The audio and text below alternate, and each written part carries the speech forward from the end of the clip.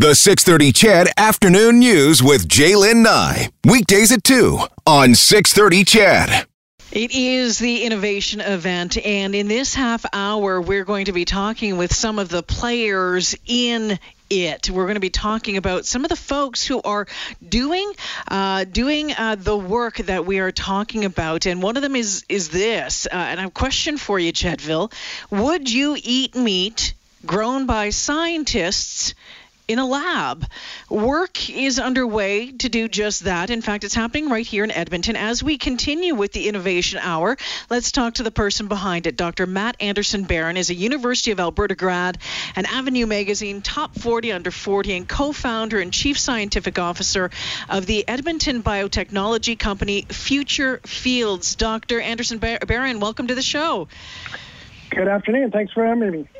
All right. I'm fascinated about this, and I have been for years, because a few years back I got punked by a story that came out in the news about laboratory-grown meat, and then we found out afterwards it wasn't true. But now this is becoming reality. Can you tell us how and why you started working on this? Yeah, so I got involved in the industry of cellular agriculture and cultured meat production when I was a grad student. At the time, I was just really excited about the idea of taking the skill set and the techniques that I learned in grad school and applying them to a completely novel industry and creating something new. But I've always been very, and I think most people in the industry are strongly motivated by the idea of reducing our reliance on animals for food production, and at least making it into a more sustainable production system.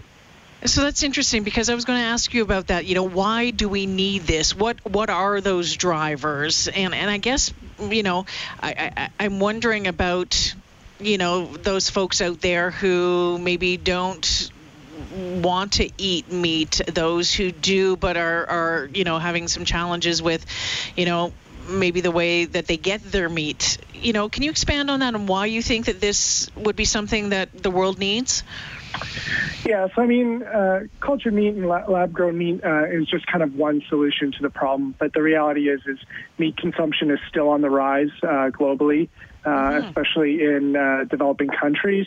And our population is rapidly increasing. We're projected to hit 10 billion by the year 2050. So a lot of people are predicting that at that point, the ability to produce enough meat for the population we won't be able to meet that demand. So there's a need to consider novel production forms, and so producing it in laboratory conditions without the need for the animal is just one of those ways that we can do that.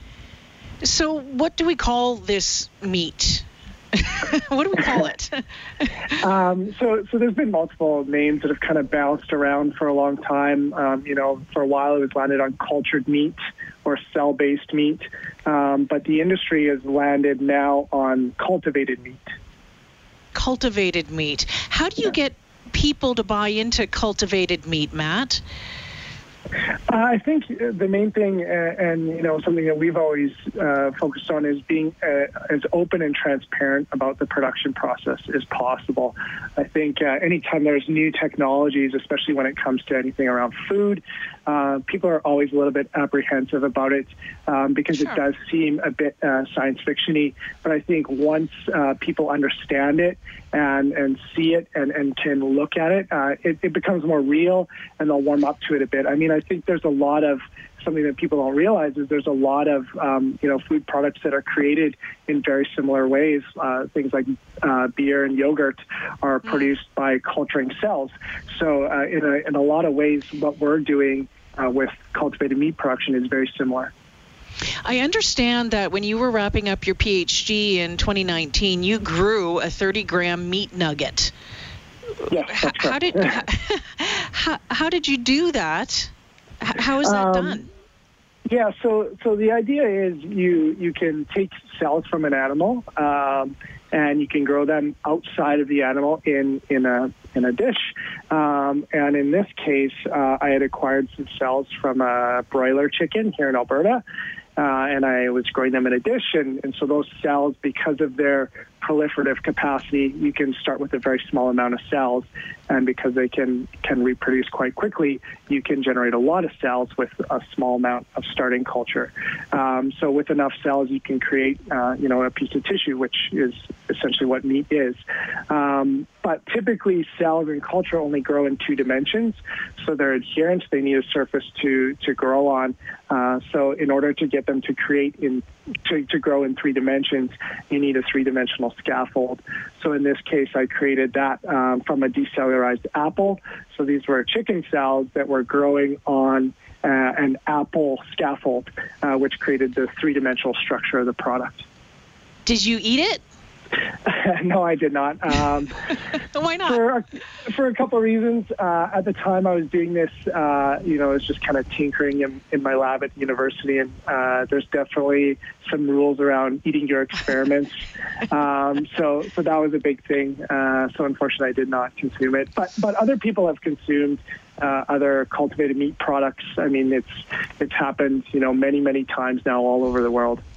So, Matt, do we know what the cultivated meat products end up looking like, taste like, texture, that sort of thing? Is it comparable to, a beef, a hunk of beef, off a cow? Yeah, ultimately, these products will be identical to a conventional meat product in terms of taste, texture, appearance, and eventually cost. It's expensive right now. Yeah, and that's the main barrier to commercialization is being able to produce a product that's at price parity with traditional products. So that's something that we at Future Fields are working on. You know what, Matt? It must be fascinating when you have friends over and you're sitting around having dinner at the dinner table. I'd be amazed to be a fly on the wall and listen to the conversation. Do you get questions all the time?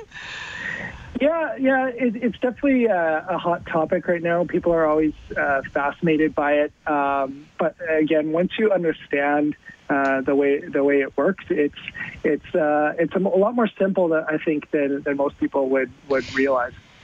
So right now, you've kind of shifted your direction a little bit, not necessarily growing meat, but focusing more into how the meat is grown and the liquid that it needs to be grown in. Can you tell us about that? Mm-hmm. Yeah, so there's been a need in the industry to have an option for a cheaper, cost-effective and scalable growth media. So this is essentially, you can think of it like the feed for the cells. It's what the cells need to grow and reproduce and ultimately be used to create the product. And I mean, there's been growth media available for decades now, but it's been geared towards, pharma industries, biomedical research. So because of that, those products are extremely expensive. And for cultivated meat production, there's a need for growth media at unprecedented scale and cost. So because of that, we need something that's quite a bit different in cost. So we developed a technology that allows us to make growth media for cells at 1,000 times cheaper than what's currently available. So we've pivoted to providing this technology to the customer-facing companies that are going to be producing the cultivated meat products. Before I let you go, I think it's interesting. There's kind of a couple different narratives when it comes to, the long-term benefits or impacts of doing this. You talk about environmental impacts, animal welfare, food security, and food safety, which is really huge as well. But I understand that there's been some other studies, and I think it was done out of Oxford University, that was questioning the amount of carbon dioxide. We know that animals can, the greenhouse gas emissions, methane, and carbon dioxide is talked about when it comes to doing lab-produced meat. Can you touch on that a little bit and the concerns around that and how we work towards changing that? Yeah, there's been a few studies that have looked at how cultivated meat production will compare to traditional animal agriculture. And of course, this is all theoretical until we are doing it at scale. We only know so much about what we're doing at the scale that we're at now, but it's drastically going to change when we're producing consumer products. But ultimately, if we can utilize the technology that we have now, it's very likely we'll be able to reduce GHG emissions substantially with cultivated meat production relative to traditional animal agriculture, especially if we rely on more sustainable sources of energy to produce for supporting these facilities. Before I let you go, because I got to get on to my next interview here, and I think I could probably talk to you about this all afternoon, to be honest with you. I find it fascinating. But you talk about, when we're doing it at scale. When do you think that might be? Yeah, so a lot of the companies that we're speaking to are anticipating having some niche products out within the next 18 months or so. Unfortunately, none of those are in Canada. This is, more in the Asia-Pacific region and some in the United States. But I think you'll start to see some products being rolled out in 18 to 24 months. But ultimately, I don't think you'll be able to see any products on the grocery store shelves for at least another 4, maybe 5 years. But, it's a stepwise progression. It's not just going to go from being unavailable to being available everywhere. It'll be, slowly integrated into our food supply chain as we get better at doing what we do. And you're going to eat it, no problem. Oh, yeah, absolutely. I can't wait. Oh, you know what? I'm looking, I think I'm looking forward. I'm not sure if I'm looking forward to be honest with you, but I want to thank you for the insight onto this, and I look forward to following your work and how this develops over the years to come. Dr. Matt Anderson-Barron joining us this afternoon. Thank you so much.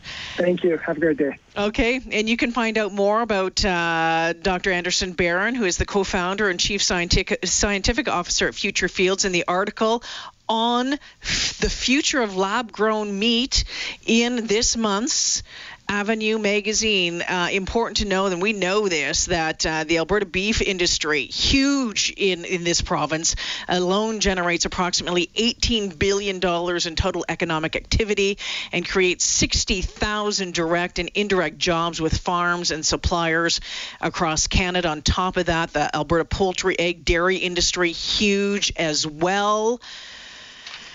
It's going to be fascinating to see what happens in the years to come.